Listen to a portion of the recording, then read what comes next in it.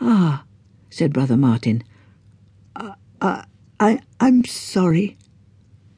Warden of the church for 27 years, and not 6 months laid in his grave, and see the state of the place. This door alone, look at the cracks and the dirty brasswork. Does that seem right to you, does it, Brother Martin? And I, a poor widow that can scarce afford to clothe myself, having to scrimp and save so as I can put some pennies every week towards an indulgence to ease poor Albert's suffering. That he should be prodded by devils with pitchforks and scalded by the freezing fires of purgatory, while Herr Durkheimer lets you university folk bang about with your nails, desecrating the door to God's house. Does that seem right? But it... What? I snap, losing my patience. Frau Sprenger, I haven't slept, you see. What you say about indulgences, it's very important that you hear what I've put in these papers. If it's so important, I rejoined, then you can speak to the bishop about it and ask for a special dispensation.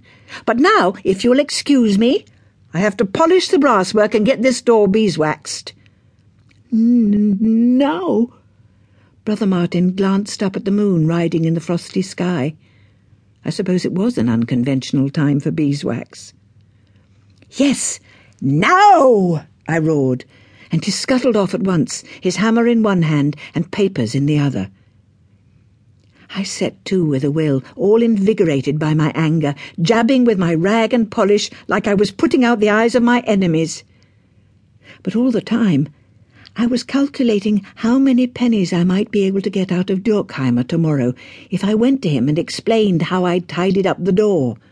And then, if I offered to mend the linen or scour the eagle lectern or some other little job, that should be at least a penny to go in the pot, I'd say.